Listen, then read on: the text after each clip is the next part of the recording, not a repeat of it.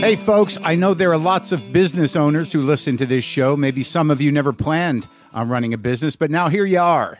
One thing you've always got to keep in mind is how much you're spending on your operating costs. That's one of the first things we had to keep in mind with WTF. And with things costing more today than they did when we started, you want to keep your expenses down. To reduce costs and headaches, be smart and use NetSuite by Oracle, bringing accounting, financial management, inventory, and HR into one platform and one source of truth. Reduce IT costs, cut the costs of maintaining multiple systems, improve efficiency by bringing all your major business processes into one platform, slashing manual tasks and errors.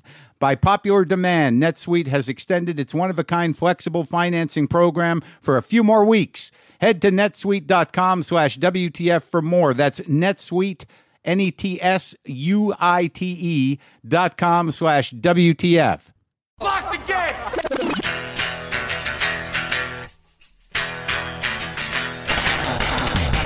Are we doing this? Really? Wait for it. Are we doing this? Wait for it. How? What the fuck? WTF. And it's also, what the fuck? What's wrong with me? It's time for WTF. What the fuck? With Mark Maron. All right, let's do this. How are you, what the fuckers? What the fuck buddies? What the fucking ears? What the fuckables? What the fuck sticks? What the fuckadelics? What the fuckleberry fins? That's enough of that. I am Mark Maron. This is WTF. Thank you for joining me. I seem to be in a chronic brain skid. I don't know if I have PTSD from everything that's led up to this moment or what. I'm here, I'm in the present, but things just, I don't seem to stop. I just seem to keep doing and putting things in and doing and putting things into my head. There's this moment where, and it doesn't help, as I said before, that there's no seasonal shift here in LA, and everything's just becoming a smear on the calendar. My brain is becoming just a consciousness smear, just a smear of a life. That's what's happening. My brain is smearing life. Right now, it's smearing. I didn't realize how much I enjoyed the word smear. Today on the show, Chris Parnell from 30 Rock, from SNL, from television and movies. You know who he is. Come on. We had a nice chat. What's going on? Where are we at? I went running today. I did not run in the 100-degree heat or the 90-degree heat or whatever the fuck it is today on October 2nd. I got to get back to New York, man. I got to get into that fall, man. Fall just breaks open my brain. Fall is my time. Fall is when I can layer. I enjoy layering. I enjoy wearing a corduroy blazer occasionally. I enjoy putting on a sweater, maybe an LL Bean flannel or chamois. That's what I enjoy. I want to put my boots on. I want to walk around all bundled up with a scarf and maybe even a little hat. What do you call those hats again? What do you call those ones that I wear sometimes? A toque? Who am I talking to? Yeah, man, maybe that's what it's called. All right, thanks. Thanks for checking in. No problem, dude. I'll be right here if you need me. All right, buddy. Just keep an eye on me. I'm always keeping an eye on you. I can't control you, but, I'm doing what I can here. I can only be as positive as you allow me to be. All right, it's just getting confusing. I think it's a toque. Is it a toque? I don't know, but I would like to layer.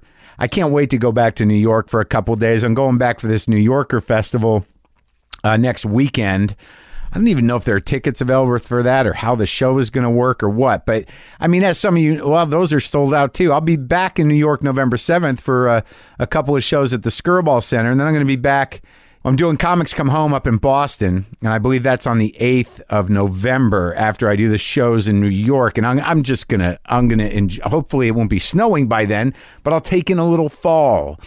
I just miss it. I miss the crisp feel of the air. I miss that weird, slight chill. It's almost a romantic chill of the fall, and my brain just breaks open, and all the weird things that moved me through my entire life just come right to the surface and fall. If they don't come right up to the surface, the feeling of it does. The feeling of it.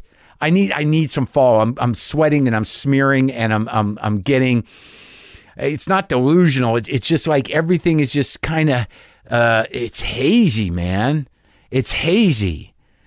So I went running today at the gym. I got to get back on that, because I'm holding on to the dream here. And I know it's healthy, but But it did make me feel better. You have to get into that state of mind, that weird, once you start going back to the gym, you just have to, it's just crossing that line. It's just like pushing through that invisible wall and be like, all right, I'm going to do it. And the first time it's sort of like, that wasn't too bad. But then you go back again and you realize, all right, I have a brain state that occurs at the gym, and you just drift into that state. You know why you're there. There's no reason to freak out about it, and you just sort of kind of lay into it. Stretch it out, get on the machine, sweat it out. Wipe down the machine if you're one of those people. I'm not a wiper. I'll towel it off, but I don't go get the cleaning products. I can't fucking stand when people just start spraying fucking cleaning products when you're trying to breathe. You ever been at a restaurant where they wipe down a fucking table next to you with Windex or some shit and just fuck up your nose for the whole meal? It's bullshit. Same with running, man. You're running, some guy comes and squirts a bunch of fucking industrial cleaner on the thing like the Ebola's right there on the machine. I guess, well, maybe that's a possibility. No, I don't know. They're saying it can't spread, but these fucking bugs are pretty devious. They're gunning for the big prize. You know what I'm saying? The bugs are gunning for the big prize. They are the meek, the viral entities, the renegade strands of RNA looking to complete themselves with your cells. Those are the ones, man. Those are the ones that God left incomplete. They're gunning for the big time. So that's going to be the fight. You think ISIS is the fight? No, it's just these renegade viral strands of half the genetic material they need to survive. Oh, man. But what did I just synopsize The Stand by Stephen King? I didn't even read that book, but it's got something to do with that, right? Am I wrong? Is there a vaccine? Is there a vaccine for life? God, it's freeform riffage today. That's all that's happening. It's fall. It's fall. It is fall. Okay? I want to wear a scarf. I want to wear a hat. I want to eat some pumpkin pie. I want to feel the crispness. I want to feel it. Something about it, man. Something about the fall just shakes loose all those old first feelings. Like right now, I'm sort of excited about this. I got this book in the mail, and this is not a sponsor. This is not a plug, but it's something I'm excited. I'm excited.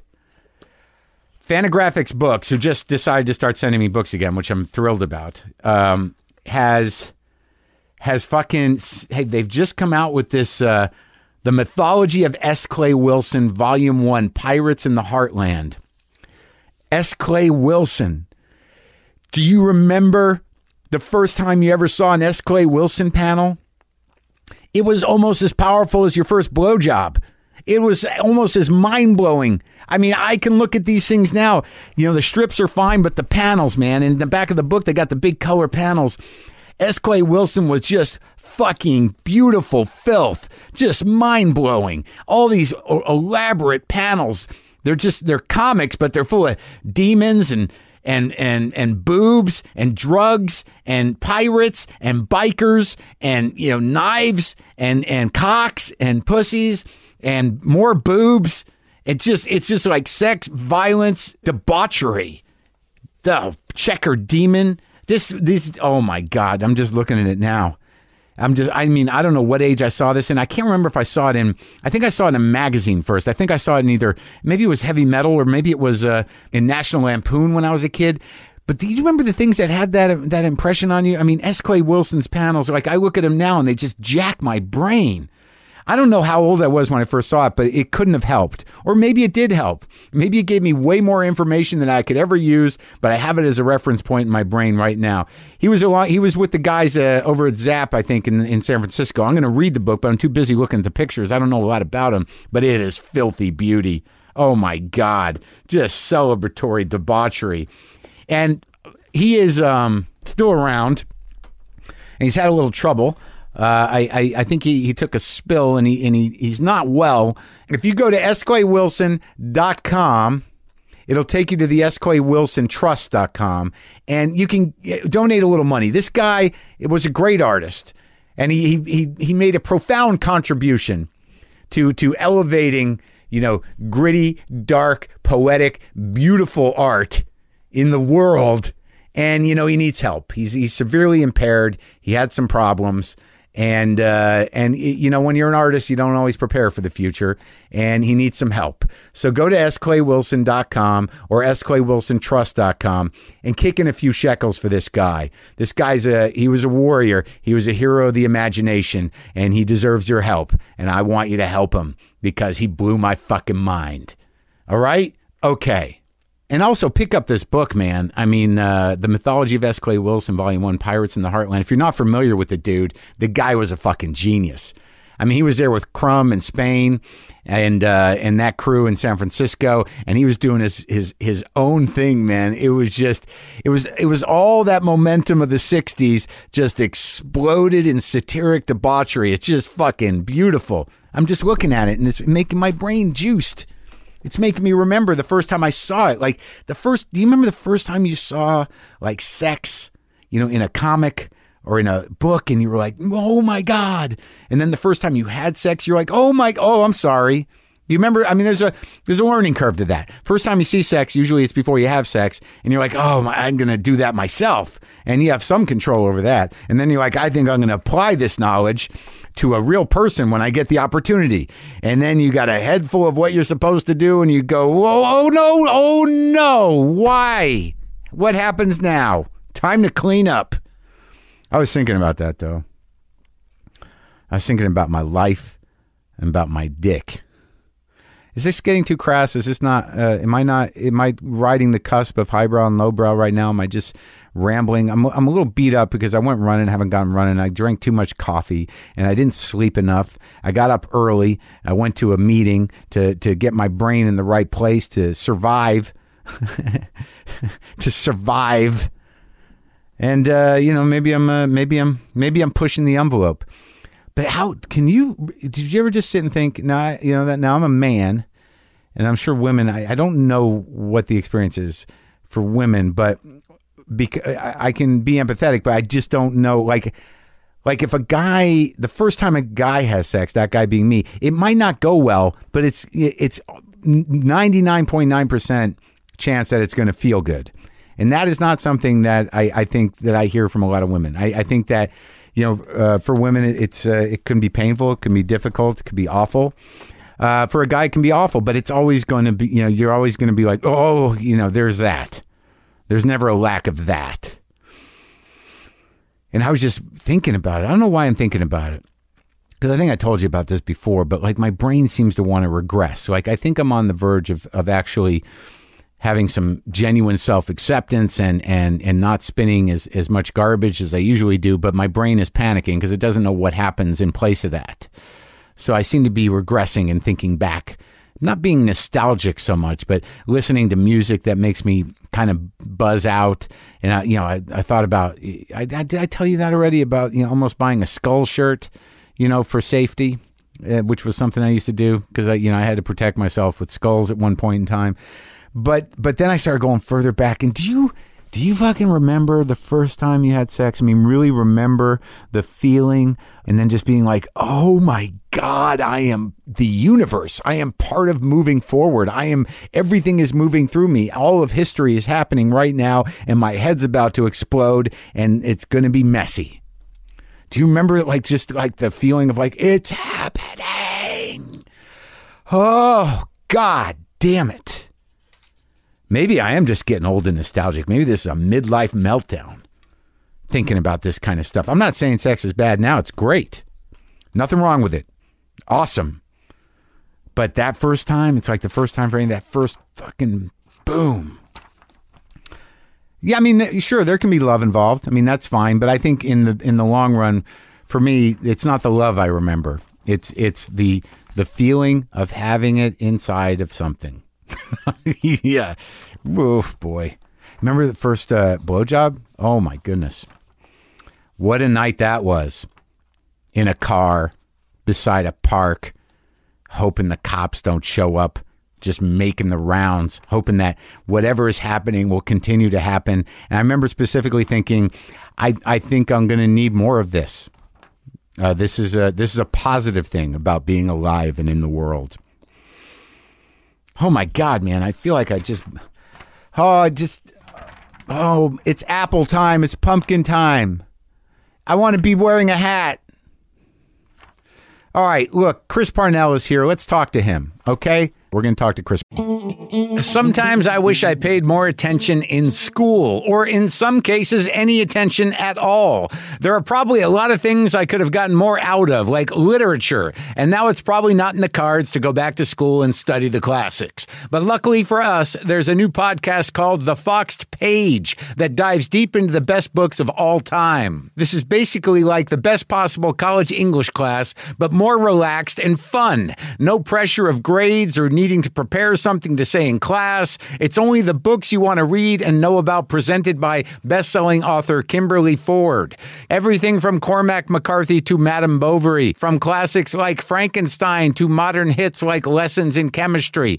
I love Ireland, but I missed the boat on James Joyce. The Foxed Page has a 3-part series on Dubliners, and that's a pretty great starting point. Want to get the most out of what you read? The Foxed Page is for you. Get it now wherever you get your podcasts. Parnell. What the fuck? What the fuck? The fuck? What the fuck? The fuck? The fuck? What the fuck? The fuck? What the fuck? What the fuck? What the fuck? What the fuck? What the fuck? What the fuck? What the fuck? What the fuck? Chris Parnell. You're one of those that guys. Is that a good thing? That's a great thing. Yeah? That's the best thing to be. Hey, there's that guy. I don't know his name or Yeah. where I've seen him. But that's him. He's in one. Oh, he's funny. He's always funny in these things. Oh, there's that guy again. No, I think that might be the best possible thing to be. Because you can always evolve and change. It's true. Surprise everybody with a big thing. I don't know about that, but Why not? well, if it comes along. So what do you live across the way almost, and what do you how long you lived out here? Well, I originally moved out here in '92, and then I went to New York in '98 to do SNL. So you came back out here when? 2007. And you like it? Oh, I love it. Yeah? Yeah. Where'd you come from, man? Memphis, Tennessee. Memphis. Yeah. Beale Street. Yeah. The Peabody Ducks. That's right. The two things people, and Graceland. Graceland. Right, the three things everybody knows about And Memphis. the horrible hotel where someone shot Martin Luther King. Oh, yeah, which is now the Civil Rights Museum. Yeah. The Lorraine. The Lorraine Hotel. Mm-hmm. So what kind of life? Were you, were there animals involved? Or There were cats. Uh-huh. Yeah, we had cats growing up. Usually one at a time. But, Yeah. yeah. we're in, is it an outside area in Memphis, or are you right in the city? Well, I grew up in a neighborhood called Whitehaven, and Yeah. then we moved to a suburb called Germantown when I was about 14. And how many brothers and sisters you got? I got one sister who's Yeah. 2 years younger than me. Yeah. She and my mom and dad and her family are back there. So you go back there? I do, but I haven't been back since 2 Christmases, or since, yeah, it's been a while because I had a son. You did? Congratulations. Thank you. And how old is that kid? He's a little over 11 weeks. Oh, God, so you're not sleeping. This is going to... It's not sleeping as much as I'd like. but Uh-huh. I'm sleeping more than my wife. This is so. the first kid? It is. That's exciting. It is very exciting. Oh, my God. So you're in it. You're at the front lines of, Yeah. of doing a dad thing. We are. How old are you? I'm 47. Wow. Yeah, I waited a while. So did you have thoughts about that? Were you like, ugh, yeah, it's You know, it was more about just finding somebody that I wanted to be married to. right. When did that happen? We've been together a little over 6 years. 41. Yeah. Yeah. See, I just recently quit the entire relationship endeavor. I'm Oh, done. yeah? You're I've not- been married twice, engaged once. Just got out of a relationship. I'm finished. Come on. No, it's over. I'm 50. There's no reason. What's the point? Companionship. Ugh. Love. Love is it? Romance. Those things. Yeah. Hey, those only last a week or two with me. Then it just becomes, damage control and trouble management.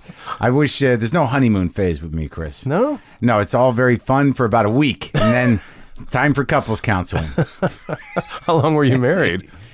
I was married for I was with both of those women 8 years each, married 3.5 years each. And I was engaged for about a little less than a year, and that fell apart. It's not always me, man. We don't have to talk about me, but I'm more than willing to. Sure, absolutely. Yeah. You're more interesting than I am. I don't know if that's true. I mean, It's definitely true. I am fascinated with people that grow up in the South.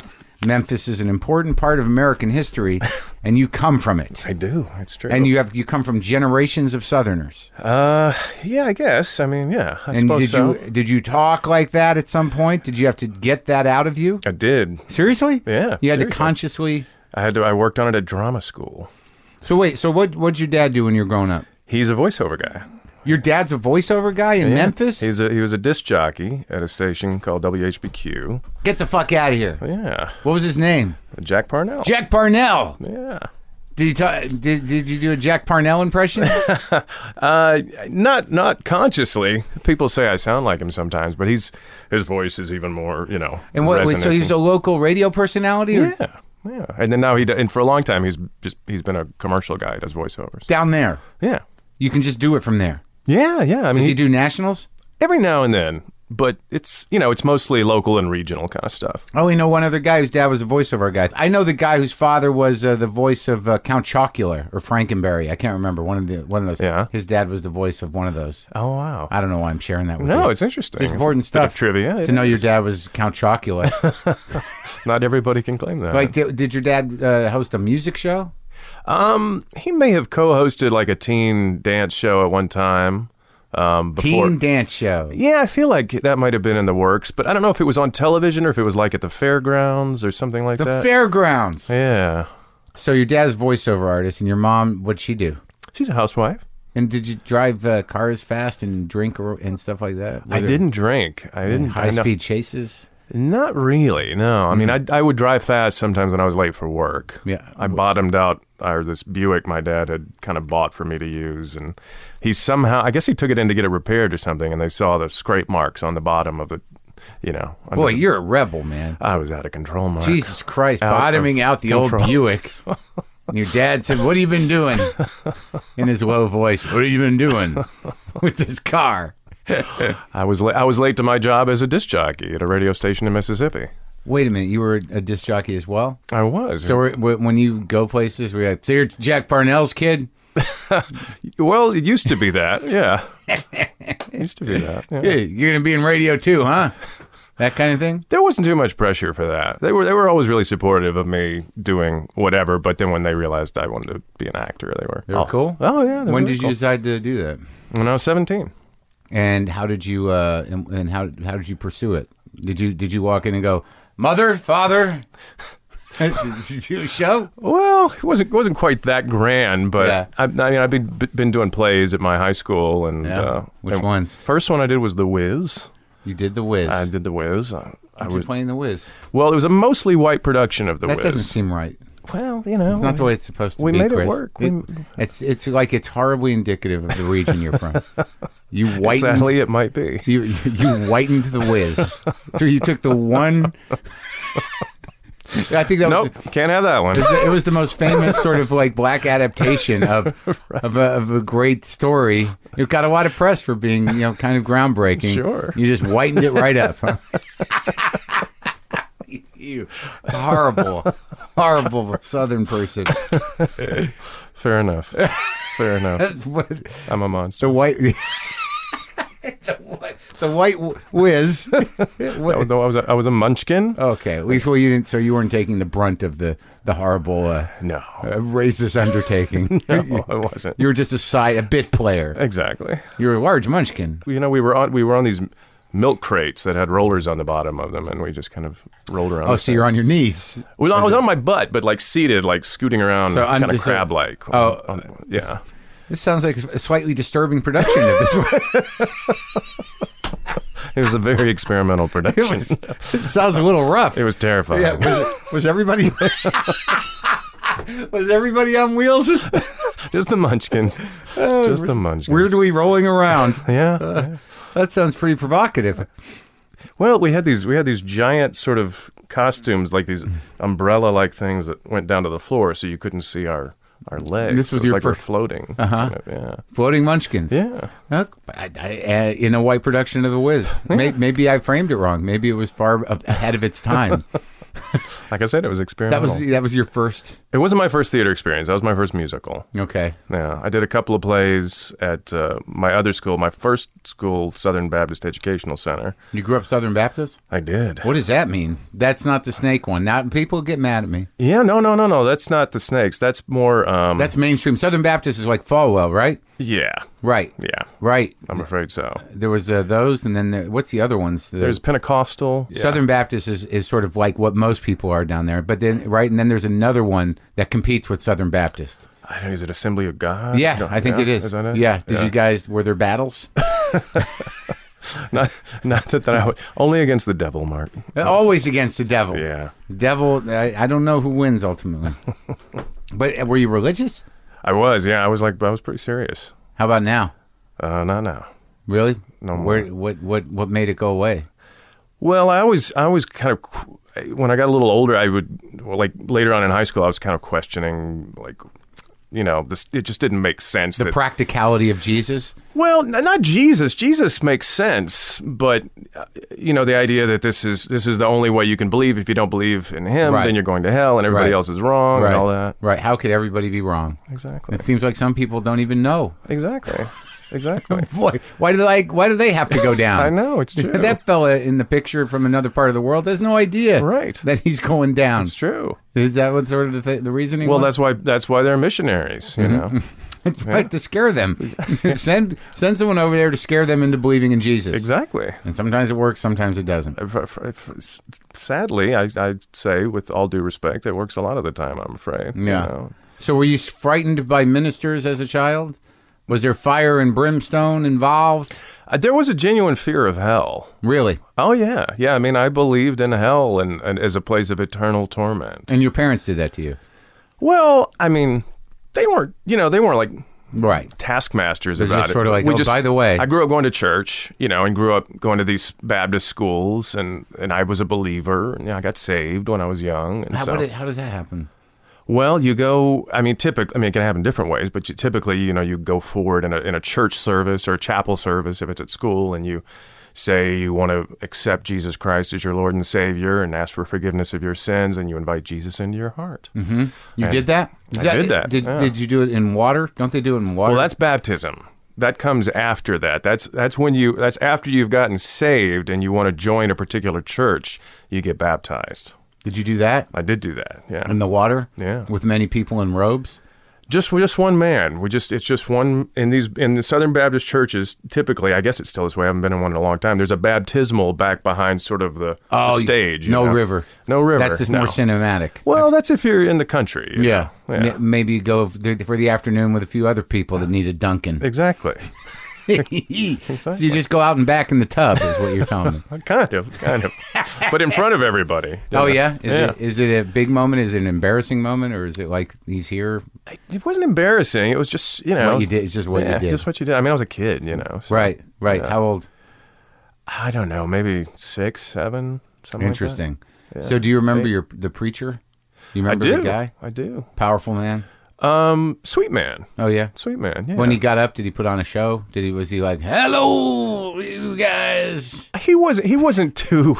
That's exactly what he said. Hello, you guys. You clearly spent a lot of time in churches, Mark. Yeah. So you decide to be an actor, and your faith in Jesus is waffling. Yes. So you've rolled around as a munchkin once. Right. So a lot of things have happened. That's kind of my life. You bottomed out a Buick. Yep. It was a wild life. A Crazy Southern life you had. lost, reckless Yeah. youth. So where do you end up going to study? I went to a North Carolina School of the Arts in Winston-Salem. It's now called University of North Carolina School of the Arts, and studied drama. Yeah. Yeah. The whole time, 4 years you did. Did the 4 years, got my Bachelor of Fine Arts degree. Very important document to have. It is. Did you frame it? Because that'll get you work anywhere. People are like, "Whoa, you can do whatever you want to do. Come on inside." Exactly. Yeah. I still bring it to auditions with me. I got my BFA. From North Carolina. Yeah. You feel strong as an actor? What was your defining role in college? I did One Flew Over the Cuckoo's Nest. That was McMurphy. You did McMurphy? Yeah. Wow. That was kind of a big deal because everybody else in my class, all the other guys in my class, were like vying for the role and thought, they were going to get it. And we had to audition, and I turned out to get it, and that was kind of like a little victory for me, because I was by no means the biggest guy. I was one of the smaller guys in class, and they were all just, thinking it'd be a bigger. Because I imagine that most people think that Nicholson defined that role, but I think the way Kesey wrote it and the way that the playwright hijacked his novel for the play, he was a big redheaded guy, right? That sounds right. Yeah. Yeah, because I remember in the book that it was this massive kind of Irish force of a man. Exactly. And Nicholson was actually against type. Right. Kesey was very upset about it. Was he? Yeah. I didn't know that. Furious. He wrote the novel. He did not approve of the movie. He approved of the play, kind of. Yeah. So they took the movie from the play. So he didn't sign off on it. And there's sort of a famous story about someone asked him if he had seen the film. Right. And he said, if someone came to your door and said, there's a bunch of Hell's Angels raping your daughter, you want to go out and watch? Would you go? Jesus Christ. Yeah. It's a little dramatic. A little bit. Yeah, but he was, he's a big personality, that fella. I guess so. So when you did McMurphy, did you feel like you were really doing it? Really acting? Eventually. It took it. That's what rehearsal's for. But I think by the time we opened, I was in a pretty good place with it. It was a bit of a stretch. Yeah? Yeah. Why? But had you seen the movie?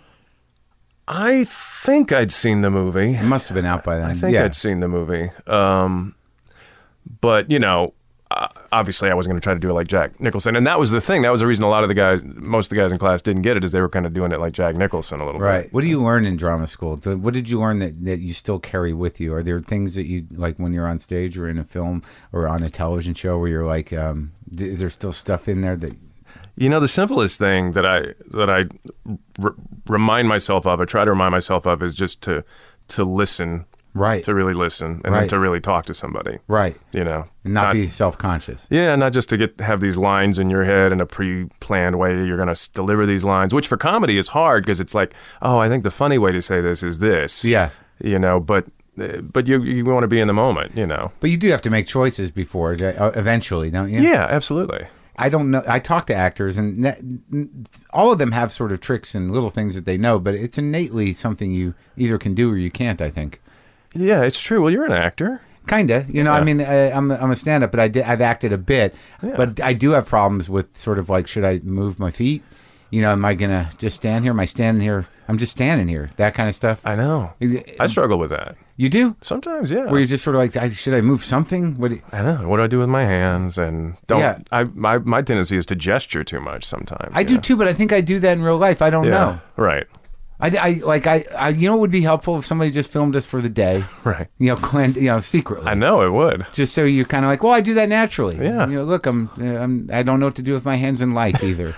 I think it would be really upsetting to watch after the fact. It's like, because if somebody's shot something of me that I kind of wasn't aware they were shooting with their iPhone or whatever, and I watched it, I'd be like, oh God, that's what I look like. That's what I sound like. That's why isn't somebody give me some direction? Yeah, I don't know. I'm just like, oh God. So Jeez. So you went back home after college? Eventually, I went to down to the Alley Theater in Houston, and they had it's like a regional theater down there. They had this apprentice actor program, so I did that for a season. So that was like your graduate school in a way? Yeah, a little bit. It was just something to do. What was the plan in your mind? Well, originally the plan was to go to New York with my buddy Adam and try to be theater actors in New York. And just like Duvall and Dustin Hoffman, you're going to live together.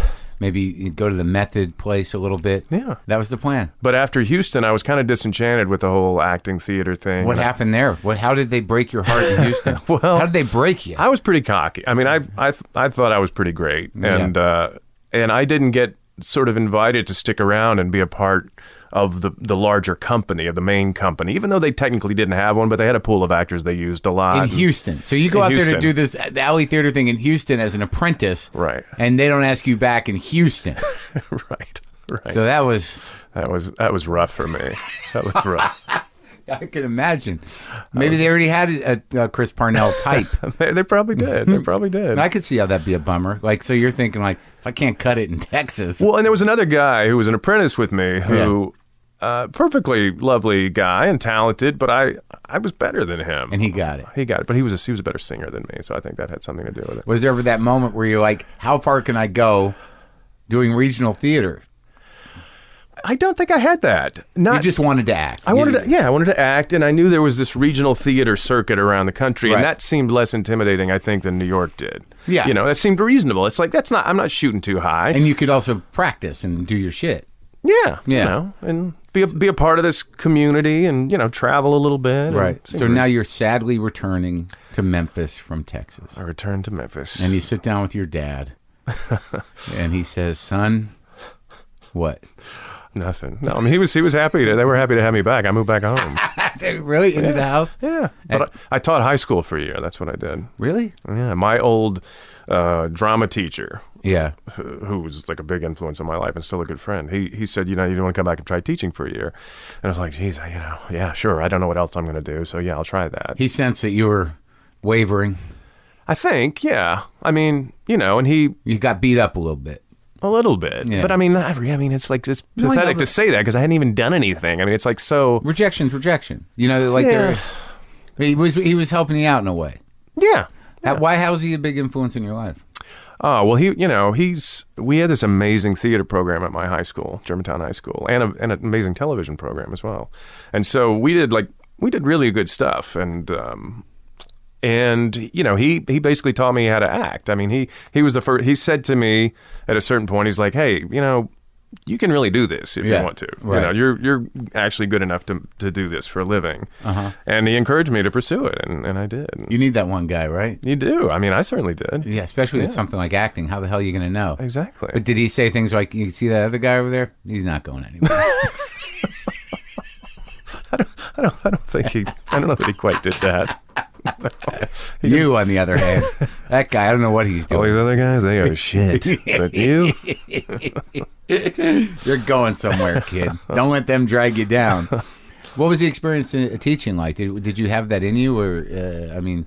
it was hard. It was really hard. Yeah. I was like 24, 25, so I wasn't ready to be. You weren't that far out of the woods. No. You weren't that far away from being a high school kid. Exactly. And I had to wear a tie and a jacket and be Mr. Parnell and. Yeah, I wasn't nearly ready to be that much of an adult. And there was probably there was some strutting involved. I mean, you're dealing with high school kids. They have to, you got to deal with that whole ego issue. Oh, it was just there, there's going to be troublemakers Right. in any class. Was there? Oh yeah. And they just made it hell. And because I wasn't mature enough or whatever enough to know how to sort of deal with that. Right. Well, Did you ever snap and just go, look, you think I want to do this? you think I want to be here? This is not my choice. Things didn't go well for me in Texas. I was supposed to be on Broadway. Goddamn. No, none of that. No, I do remember one time saying that I'm not the villain here about something that had happened. And it's like I am not the bad guy. I'm not the villain. And This is drama class. You guys should be happy to be here. yeah, I was not cut out for that. But after the bell rang and I was dealing with like the theater kids and the TV studio kids who were really like focused and dedicated, that was great. Yeah. I loved all that. Oh, right, the right. stuff that I had done. You Right. know? Yeah. So that was fantastic. But the actual teaching, I was not so good at. When did you become interested in comedy? Well, we did a play called Greater Tuna my senior year of high school. Me and my buddy Dan McClary, and each person plays about 10 different parts. Oh, wow. Yeah, and all these quick changes and stuff. It's, Yeah. it's a great little play. Yeah. And so that was kind of my first time being where I was supposed to be funny on stage, Right. really, and it worked, and I got good laughs. So That's it. that was it. And yeah. after that, I was hooked. Well, honestly, it wasn't until I got to college, because I just wanted to be an actor, and I thought I'd be a dramatic actor, and then at college, the kind of things that I seemed to be excelling at were more the comedic roles. And But you didn't know you had a knack for it because you're very funny. You seem to, you lock in. You've got very deliberate and natural timing. You can go over the top and you be weird and you have all that stuff. thank you. But you're very not in real life. Not in real life at all. You're just like you're just As a your guy. audience is finding out. No, but I mean, do you find that you're funny and like you didn't know you were funny, or did you know? I think I always tried to be funny when I was a kid. Right, I was like right. a bit of a class clown, yeah. but I don't know that I was ever successful at it. So you didn't have that weird, desperate need to disrupt and hijack situations with your hilarity. Only somewhat. Yeah. Only somewhat. Yeah. So I imagine the first time you had to play comedy, that the context and the fact that you could, kind of repeatedly get laughs in doing a performance must have been like, holy fuck. Well, it was like, oh, this is what I've been wanting to do all along. I just didn't know it. You know? It's like this is where I'm supposed to be. Is that when you were sort of introduced to your timing, that you knew that you could pull it off? I mean, it is an innate thing. You can't manufacture it. Yeah, but I also think you can learn a lot. You know? And I think I've learned a lot as I've gone on and gotten older. Yeah. Like what? Well, you just watch what other actors do. Yeah. Especially other comedic actors, and you pick up little things from them, So what happens? So you hit the wall. Now do you feel like you have failed as a high school teacher, or you were just like, I got to get the hell out of here? How do you get out of your house? You're living with your parents teaching high school in Memphis or Germantown. And you're like, what happens? Was there a crisis of soul? Was there a dark night of the soul, Chris? I guess there was somewhat. I just knew I didn't want to keep teaching, and I said, well, I haven't really given the acting thing a try. So if I'm gonna try to be an actor, I need to actually make some more effort, and that's when I decided to move out to L.A. Did you have friends here? I did. I had some friends out here. L.A. I'd never considered L.A., and this is embarrassing. Well, this is crazy, because why would you with show business? Well, I know, right? Why would you? Well, because I'd always thought I was going to be a theater actor. That is so bizarre to me. Yeah. I mean, I've talked to a lot of people that have that feeling. I think it's a romantic idea. It's sort of like, I don't know always. I'm not saying it's amazing, but that is like the hardest path.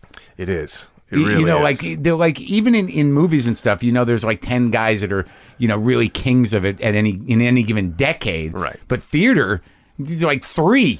Well, and the amount of work you have to do. And just and the amount of work that there really is to earn a living. Right, exactly. Incredibly limited. Exactly.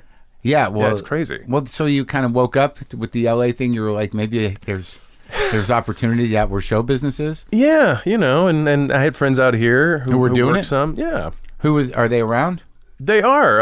I had gone to school with Dietrich Bader. He'd left after sophomore year because he was getting work out here, and he actually was one of the first people that said to me, he said, you need to go take classes at the Groundlings, which was some of the best advice I ever got, because kind of everything sprang from that then. So many people have sprung from the Groundlings. It's very interesting. I was just talking to Dax Shepard. Oh, yeah. And that was like, I knew a little bit about the Groundlings years ago, that it was like the Los Angeles version of Second City, and that's where SNL. But it's amazing how there are these very different schools of where funny people come from. There's stand up, there's the Groundlings, there's Second City, and that's now UCB. Right. But like they're kind of tracking the difference between the personalities of stand ups and sketch people. And so, what year was that? Did you audition for the Groundlings? It was 92, February of 92, because that's when I moved out to LA. And where was your first apartment here? First apartment was on El Centro, just above Santa Monica. Near, it's like a block east of Vine. It's weird when you first move out here, because you're like, where am I? How does this city work? I know. Well, I knew I wanted to be in Hollywood, because that was exciting. But like, didn't you have that weird feeling of like, you had friends here, which is fortunate, but it's very easy to feel like, wow, how does this town work? Oh no, absolutely. I'm not completely sure. No, I'm still learning. Yeah, I mean, I'm happy to I'm close to things. Right. Yeah, I can drive to a store. It's nice. But you realize very early on that it's like, well, there's no real center here, but you do try to pick one, don't you? You do. You have to pick what works for you. Yeah. Now it's Silver Lake. Right. All right. So so you audition for the Groundlings just for the classes. Yeah. And you get in. That first class I was in, a guy named Scott Wainio, who ended up is still a good friend and was a writer on SNL. A guy named Mike LaPrete. Those are the two main guys that started out with me. But around, by the time we got into the Sunday show and all that, there was, like, it was on a gas tire, and there were more people, And then just above me was like Will Ferrell, Sherry O'Terry, Chris Kattan. They were around. Yeah. It's amazing. Yeah. So, but you're all young, and you don't know that the guy who's just a little ahead of you is going to be the king of the comedy industry. I know. So how many years? That's like a long haul. So once you got in, you have to go through what, 2 or 3 years classes? You go through 4 different levels of classes. Yeah. And you have to get, like moved up through each one. And then you get into the Sunday show. Yeah. And then you do that for anywhere from like a year to longer if you can. And then But some people don't make that. No, yeah. Most people don't. What was your strong suit? Monologues. Monologues, yeah. That's what I fared the best at. I mean, I was good in scenes, but I was best at writing monologues, down lefts they were called, because that's where we would. How does that work? So what? I've never been to a Groundling show, so that is an actual part of the show, down left. How does that fit in? Somebody comes out in the down left portion of the stage. There's a little area. It's a character piece. Yeah, character or multiple characters or. Really? And you're alone? Yeah. How is that set up? It just comes out of nowhere? The scene goes dark before, and the audience applauds. Hopefully, the band plays, and then the lights come up down left, and you just do a thing that you've constructed. Yeah. Were any of those characters? Did they stay with you? I tried to take some of the Groundling stuff to SNL, and I mean, I used it in my audition, it was really helpful for that. But I don't know that any of it made it on the air. What were they? Well, I had a Southern preacher. Yeah. Who was kind of. It became clear as he preached more that he was kind of perverse and obsessed with young girls and that kind of thing. And then I had a guy who was a big baseball fan, and he was sitting there with his family at this Atlanta Braves game, and sort of there were all these multiple points of focus, talking to his kid and then the person behind him and all this. So that's where you first started to get the experience of writing comedy? It was, yeah. I mean, I fared best. If I was writing a scene, I always did best writing it with somebody else. But obviously, I could write monologues by myself. Were you guys sitting around watching Will and those guys? Well, Will and them got on SNL. I think I was in the main company then, or maybe I was in the Sunday show. But I remember going back to the office in the backstage area between scenes and watching them on their first SNL, because it was so exciting. Nobody from the Groundlings had gotten on SNL in a while. It had been like Phil Hartman, and then I don't know if there's anybody after Phil. When did you start to realize that was something you were gunning for? I mean, once you entered the Groundlings, was that on your mind, SNL? It was only on my mind because they would occasionally come and look at us, and there was a time when I knew it's the time that Anna Gasteyer ended up getting hired, and they had looked at tape of me, and I didn't get it.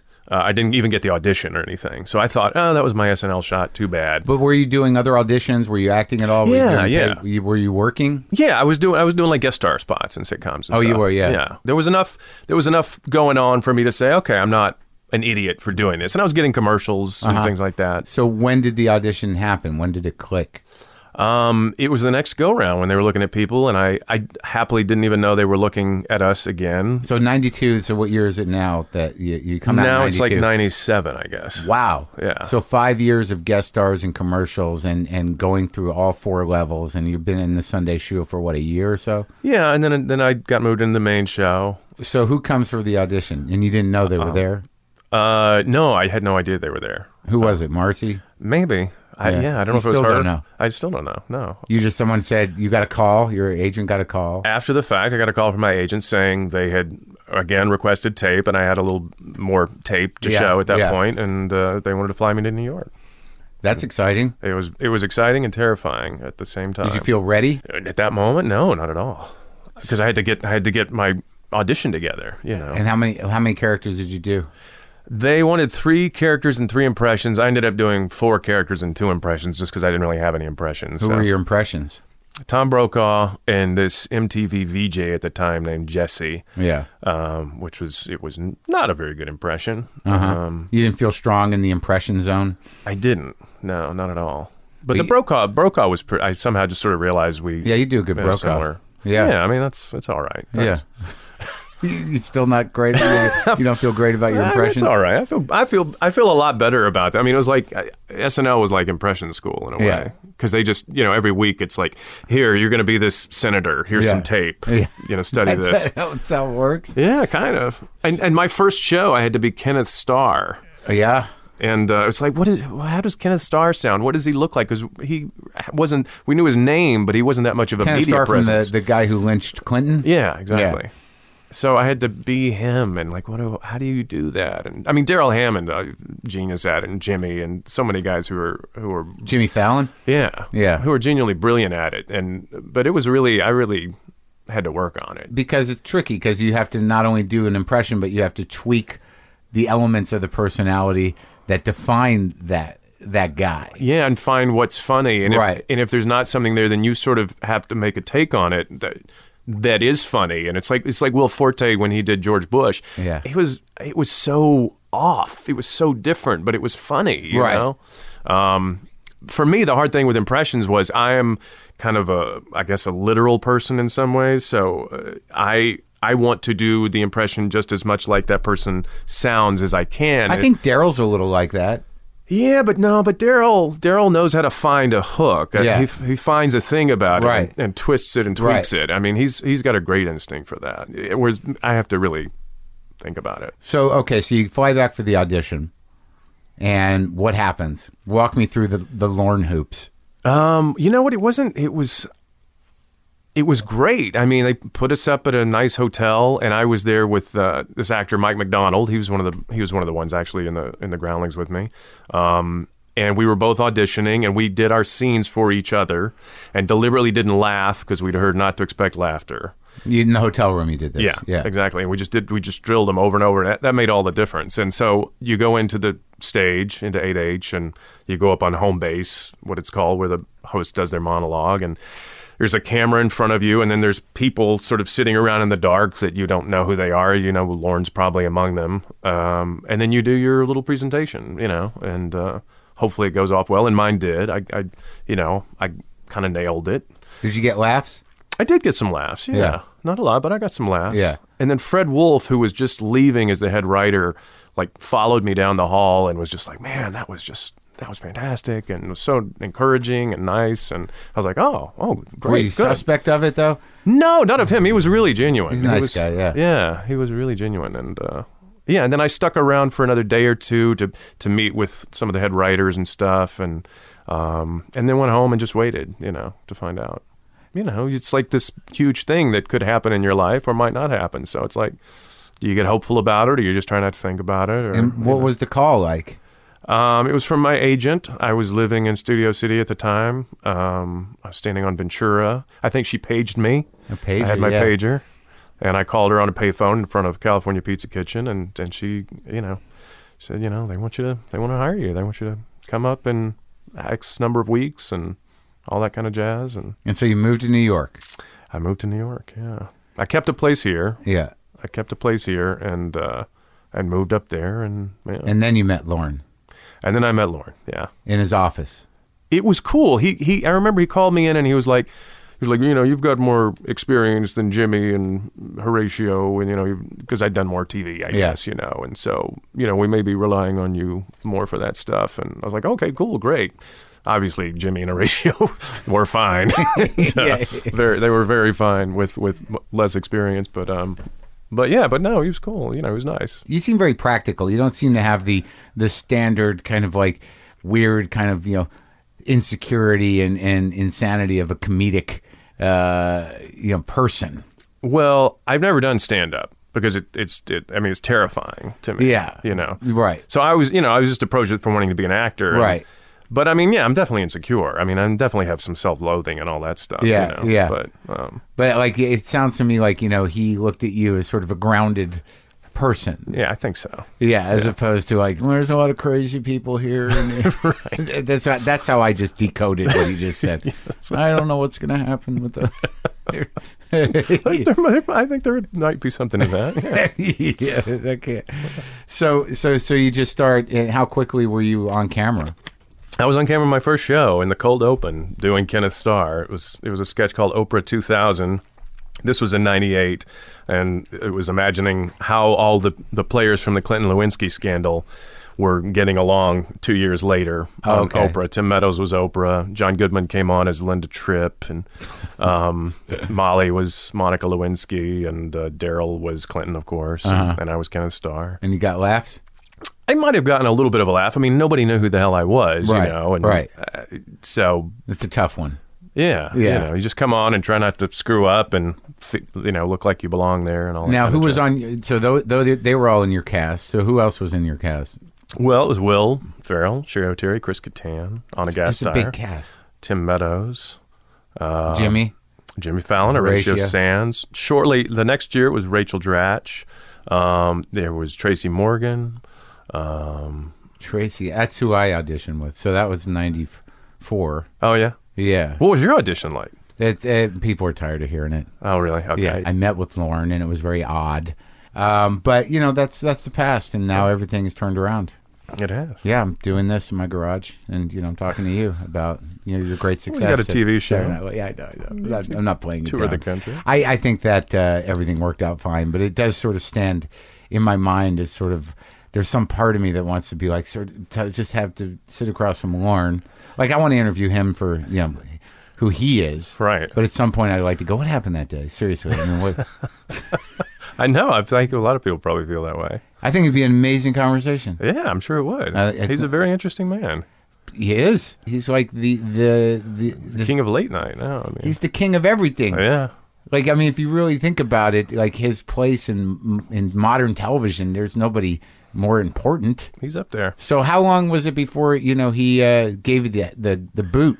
Well, I got the boot after 3 years. And what the fuck is that about? Yeah, it was.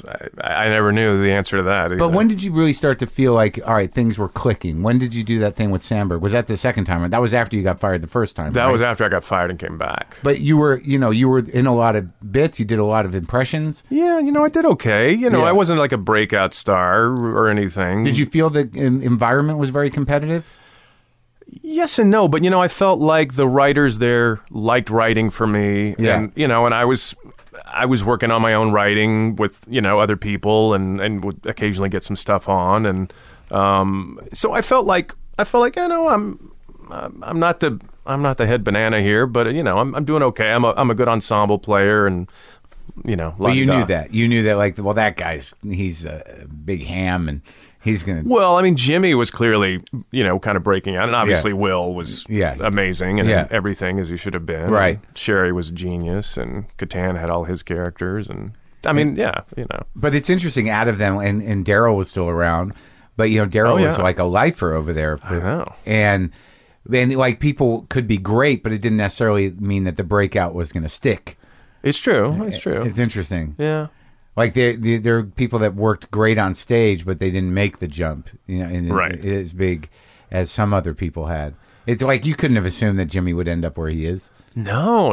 I mean, not at all. It's wild. I know, it is wild. Because he tried a couple movies, and and I know. And Catan did a couple of big movies, right? But show business is. Well, Catan's doing the stand-up thing now. Yeah, that I don't know that that's a good story.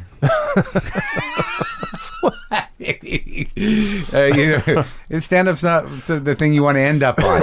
I just know that from experience. I know he's a great talent, but it's just like show business is kind of, you don't know what the fuck is going to happen, man. You don't. Well, you got to diversify. Yeah, you got to figure it out. Yeah. So, all right. So, when you got fired, were you surprised that first time? I mean, I was very surprised. I was pretty devastated. I'd never been fired from any job, and then how was it handled? My manager, Jimmy Miller, at the time, called me. Jimmy, big manager.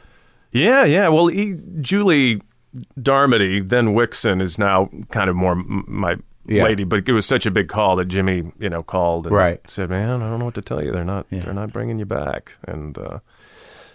And it was, I was just parked the car and just sat there. I don't think I cried. I just was like stunned. I was just like, what was the reason? No real reason. Ugh, no real reason. The worst. Yeah. Lauren didn't talk to you? No. But when he hired me back, I went back in the 13th episode of what was my fourth, turned out to be my fourth season. So you were out for how long? I was out the first 12 episodes of season 4. So you get cut. And you got to take that hit. And you don't know why. Right. And why do they ask you back?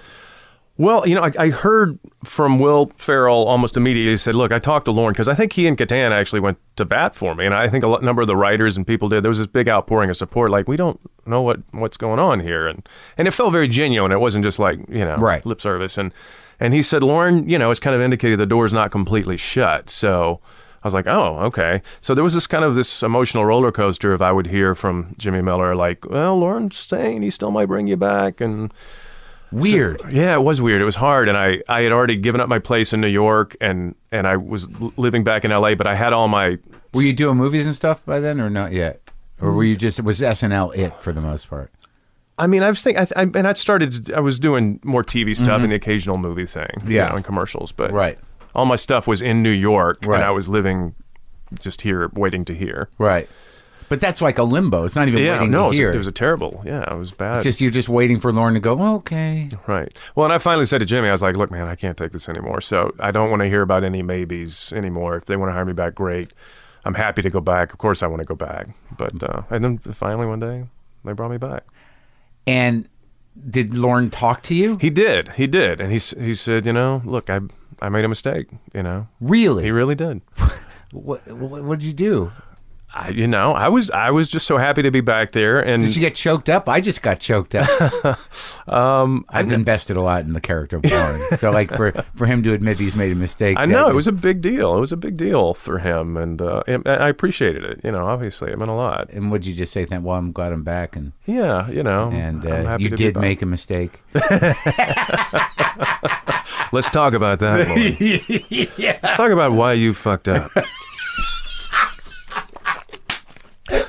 You didn't have that conversation. I didn't. No. Go a little more into that mistake. I want to know what their thinking was. That would have been amazing. So you're back, Yeah. and there's new people. There's Seth came on, and Andy, and with him Makiva and Yorma is writers and filmmakers. And, Yeah. quite a few people. I'm going to forget a lot of people, but Now, was Lazy Sunday the first huge thing? it was. Yeah, that was the first big digital short. It wasn't the first one, but I think it was the second one. And Andy just was like, they were doing their own thing in that closet they were working at, and then he sort of said, well, you want to be part of this thing. Yeah, I mean, they'd been making, videos and little series as part of the Lonely Island. Yeah. And so they already had this amazing skill set to make these things. Yeah. And they had seen me do I'd done some raps on Weekend Update, and so they said, hey, we liked what you did. Would you want to do one of these with us? And I was like, of course, absolutely. And that was it. That was it, yeah. But, you just make this goofy thing. You're not thinking that. Right, Yeah, right. And it just gets viral. And you did a few of them with him, right? Yeah, I did a few. It was one with Natalie Portman. That one's hilarious. That's crazy. Yeah. She's hardcore. She's an actor, She committed. Yeah. That's what you guys do, you actors. We try. So now, like, in that, upon returning, your profile was higher. I don't know that it was higher. I mean, you mean like as in the entertainment business, or just on the show, or On the show, and both, in a way. Well, I don't know that it was high. I mean, I felt like it was kind of parallel. It was like it was gone down here, kind of back to maybe where I was before. Right, and then what ultimately happened? It took a while to get my confidence back in a way, but shortly thereafter, they gave me the President Bush impression. Yeah. And I did that for a year, and that led to like an extension of my contract and a raise. And You took it over from who? Will had done it, right?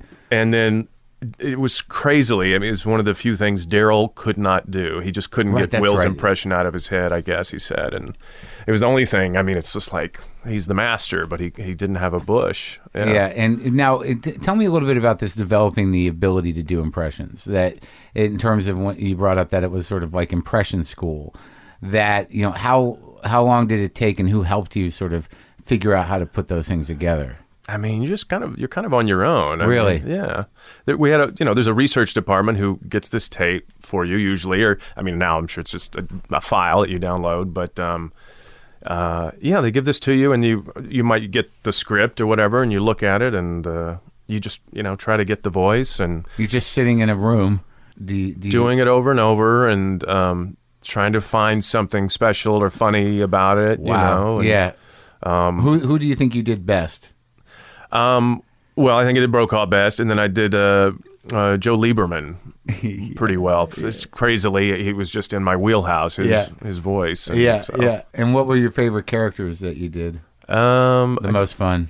I did a character with Jimmy. We were the Bloater brothers. These very insecure guys who are always trying to pick up ladies and just failing at it. And then Catan and I did the DeMarco brothers, who were always auditioning to be dancers for whoever like the musical guest was. We'd be auditioning to be their backup dancers. And that was a lot of fun. And I had this character Merv the Perv that I liked. And how did your stint there end the second time? Well, the second time, it was after 8 seasons, and I was, I could kind of go either way. And they gave me the opportunity to say, do you want to come back? And I was like, well, it's a good paycheck, and I don't hate it. It's a cool gig. So, I'm not going to walk away from this. If you want to let me go, you can. And they did. And, but it was me and Horatio and Dratch at the same time, and there were budget cuts, and so it wasn't as big of a hit, not nearly as big of a hit, and I was kind of ready to go. I felt like I'd done my time, And then you came back out here. Then I came back out here, yeah. I stayed in New York for about another year because I loved it and I had a great place in Soho and wanted to stay there, but the work was here, and I was missing out on work. And that's like after that run at SNL, that's when, because you've done a lot of fucking movies. Yeah, I pop up every now and then. And, so that really your career, outside of SNL was pretty healthy. I mean, you did, yeah. And when you got 30 Rock, how did that casting happen? They just called me and they said, we got this character that... Who called you? Tina? Did you work with Tina? Yeah, Tina was there. Yeah. Tina and Amy Poehler. Yeah. Oh, Molly Shannon, Colin Quinn. Yeah, I mean, just all these people I'm forgetting. Guys, like, that was some golden days there. I know. Well, I sort of spanned like... 3 casts? Yeah, two at least, maybe 3. Yeah, it was a pretty great time to be there. But yeah, I think it was my agent saying, Tina and Robert Carlock would love for you to play this part in this episode of 30 Rock. And I was like, yeah, of course, absolutely. So I did it, and then it became, a recurring thing. And I think they wrote it with me in mind based on kind of knowing my stuff at SNL. It's a funny character. Thanks. I feel very fortunate to have gotten to play Mr. Leo Spaceman. Yeah. Dr. Leo Spaceman. And what are you working on now? Well, I am I'm doing a few animated things. I do this show Archer. Yeah, with Judy Greer and John Benjamin, Aisha Tyler, Amber Nash, Lucky Yates. That's been going on a while. Yeah, I think we're about to start recording season 6. And so you're doing the animated stuff now. What well, you seem to show up in the SNL movies. You were in there. Well, I got to. They brought me back to do a little bit in Anchorman 2, which was great. Yeah. And then I do this show called Rick and Morty on Cartoon Network, another animated thing it's really also good. I mean, 2 really well-written shows. I don't know how you guys deal with the heartbreak of it. The rejection of being an actor is, you just got to integrate it into your life and somehow frame this. It's doesn't necessarily have anything to do with you. Yeah, no, I mean, I've been on enough sitcoms that haven't gotten picked up or been canceled or whatever that it's, Well, congratulations on the child. Thank you. You seem like a well-adjusted person. So maybe medication helps. Oh yeah, what are you on? Prozac, Wellbutrin, Buspirone. Oh yeah, yeah. Were you depressive? Yeah, mildly, and it's a little obsessive and anxiety, that stuff. I have anxiety. Yeah, it helps. Oh yeah, the stuff helps. Yeah. Well, before you were on it, what did your anxiety do to you? Well, I wasn't on anything when I was on SNL, and I sometimes wonder if I would have fared even better. Had you been leveled? Yeah. Yeah, but it also might have taken something away. I don't know. But you got OCD issues? Only mild tendencies, not like serious. But the anxiety's a thing? The anxiety's there, yeah. How did it manifest itself? Well, it really happened when my now wife agreed to be my girlfriend. I had a panic attack. Really? Yeah. Like couldn't breathe kind of thing? Well, I could breathe, but it was just like my heart was like beating a million miles per hour. I'd never had one. And I was like, what is going on? Yeah, it was like this idea of like, okay, here's this woman that I think I actually can have a future with her, and like, oh, this is a real adult relationship, and holy shit, you know. Right. So, I went to see a psychiatrist and got on some away stuff. Pretty soon, like the first sign of this thing. Yeah, I mean, but the thing, it turns out, once I started on the Prozac, and I mean, I tried other things and came back to that, but it was like, oh my God, this is how life can be, Like it was really? Like, so you noticed a fundamental change in your personality around that stuff. Absolutely. Wow. Yeah. Oh, yeah. It was a relief. It was a relief. So you had that weird anxiety always. You just didn't know it. Yeah, I think so. Yeah. Wow. Yeah. Well, that's good, man. I know. It's great. Well, I'm glad you got that under wraps. Me too. All right. Good talking to you, man. Good talking to you.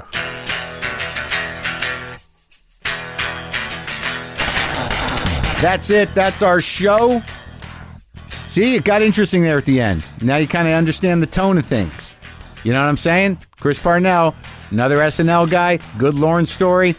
Am I circling? Am I getting closer? I got to call Lorne's office. That's our show. What else? Did I do everything? Is everything done? Is there business that needs to be done? Go to WTFpod.com for all that. Get a gift. Get some merch. Leave a comment through Facebook. Get some justcoffee.coop.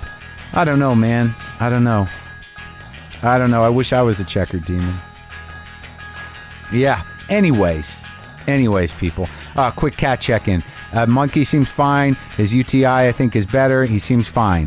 Fonda seems to be drooling a lot. I don't know what that is. She's eating. She's like hanging out. She's got energy, but sometimes there's just bubbles coming out of her mouth. Is that what's?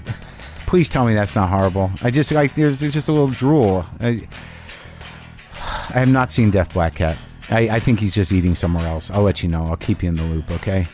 All right? I'm about to pass out. Oh, my God. I got to get back to where the trees are changing and I can remember my life. Boomer lives!